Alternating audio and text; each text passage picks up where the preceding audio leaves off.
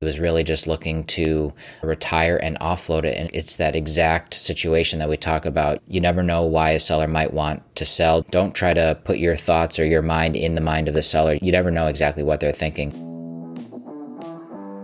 Welcome to School of Success, the podcast that will help you reach your goals and become the success story you've always dreamed of. Join us on our journey as we explore the strategies, tools, and tactics needed to build health, wealth, and personal development. Together, we'll uncover the secrets to living life to its fullest with host Brandon Hicks. So let's get started and make your dreams come true.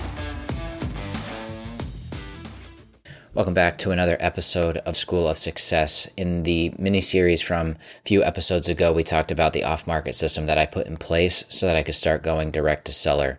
And I figured I would share a little bit about my experience with that, having trained my virtual assistant and how that worked out for me. So this is in the beginning of 2022, just hired my virtual assistant in January, and we started going through the training process step by step. Within a couple of weeks, she was kind of off on her own, building our list.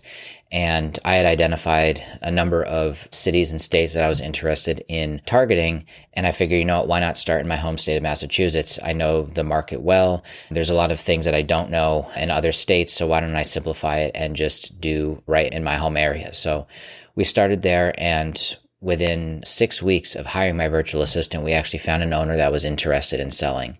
And he said, I'm not interested in talking with someone salesy, so just send me an email, which is perfect because I didn't know the first thing about sales. My background as an engineer, never really had to worry about selling anything. And so this was new to me. I was definitely a little nervous, out of my comfort zone. And so it was perfect that he just wanted to get an email from me, because I definitely would have been nervous getting on the phone with him. So I sent him an email and responded right away saying, if you want to take a look at the property, you can swing by whenever you want. I think this was maybe a Thursday. Turns out that Monday was a holiday, and so we were able to go right away on Monday. I had the day off from work, so we took the trip out, and I was a little nervous. Never had toured a property on my own before. I had done it as part of a group, but never on my own. So carrying on the conversation, building rapport with the seller, what to say, when to say. I tend to overthink things. I think that if I say one thing, it might kill a deal. And so I was maybe a little bit too worried about what it is that I was going to say and things like that. And certainly once we met the owner and got the conversation going, it really went quite well. But some of the work that I did to prepare for that was I looked up who the seller was, or the owner at the time, and found that he had a number of businesses across a couple different industries. And so I was able to understand and learn a little bit about the seller beforehand, so that when I was there, I could strike up certain conversations, maybe about hobbies or things like that, that I thought he might be interested in, so we could build a little bit of a rapport. For instance, I used to do a little bit of woodworking, and it seemed like something that he might be interested in, and we kind of got into that conversation, which actually was great to talk about because there was a woodworking shop and a woodworker at that facility. It worked out well for us to just start having a good conversation, building a rapport.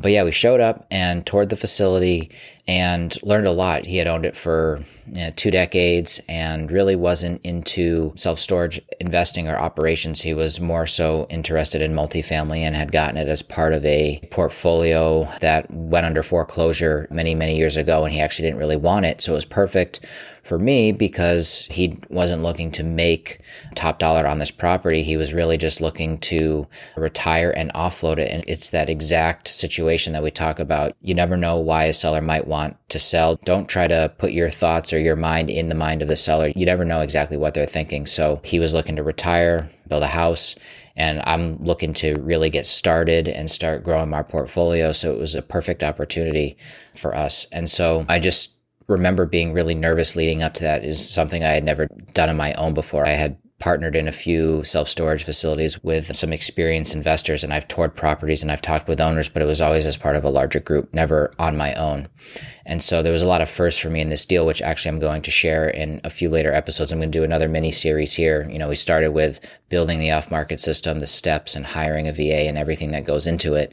And I thought it'd be great to detail the results of me putting that system in place, which was ultimately finding a deal off market within 6 weeks that we were able to go under contract on and then ultimately close on and make a great profit. Some of the lessons that I learned here where you never know how quickly you're going to find a deal. When I was evaluating if I should put this off-market system in place or not, I talked about the costs associated with it. The negative thought or the limiting belief in my mind was, how long is this going to take for me to find a deal? What if I don't find a deal? Is it going to take me 6 months, 12 months? I had no idea. And a little bit to my surprise, we ended up finding an owner that was very motivated just 6 weeks in. And really, we had only started calling maybe 3 weeks prior to that, because I hired my virtual assistant in the first week of January. We did about 2 to 3 weeks of training, started building a list, and then started calling. So it was really after only a couple of weeks of calling, which I think is actually very quick for us to find a deal in just 2 to 3 weeks. Sometimes it can take a year. So we're very fortunate there, but don't underestimate how quickly you might come across a lead. I know that was partially the right place, right time for me. I could have picked to start in a completely different state, could have started in a different section of town. Somebody could have gotten to them first. So certainly a little bit of luck in terms of the timing associated with it. But I was at least taking the actions to put myself in the position to come across that opportunity. And I would say the second learning is to just remember that owners are people too. I was really nervous leading up to it. What am I going to say? What's he going to think of me? He's probably been in business for 40 years and here comes this younger guy. I was having all these kind of negative thoughts about what he might think. If he's not going to take me seriously because I'm younger, he might be questioning if I have the ability to close, and maybe he doesn't want to take the time to even show me the deal because I might end up wasting his time. If I was to show up and not know what I'm doing, I might get it under contract and find out that I couldn't find the lending or I couldn't find the investors. There's a number of reasons why someone might not be able to close or close in the time frame that the contract spells out. So there's a lot of risks on the seller side too, as far as deciding who to move forward with, because the potential buyer could be wasting their time and then market shifts and then all of a sudden maybe they lose their opportunity to sell. So at the end of the day, what I learned is that owners are just people too. They are trying to do the best that they can. They are looking to sell and they are also evaluating you as the buyer, and they don't know what to expect either. It kind of goes both ways. And I think one thing that, like I mentioned, helped me just prepare and be a little bit more comfortable going into this situation was doing a little bit of due diligence on the property, as much as you can do online beforehand, and then doing a little bit of background on the seller so you can learn what they like, what they don't like, if you can get that information, so that you can at least have a few ideas or things to talk about in your back pocket, so you can just start to build a little bit of rapport. Hey, I appreciate you listening to another episode of School of Success. I'm committed to helping others reach their full potential, so if you found value, please leave a 5-star rating and review. With that, we can reach more people and help make their dreams come true.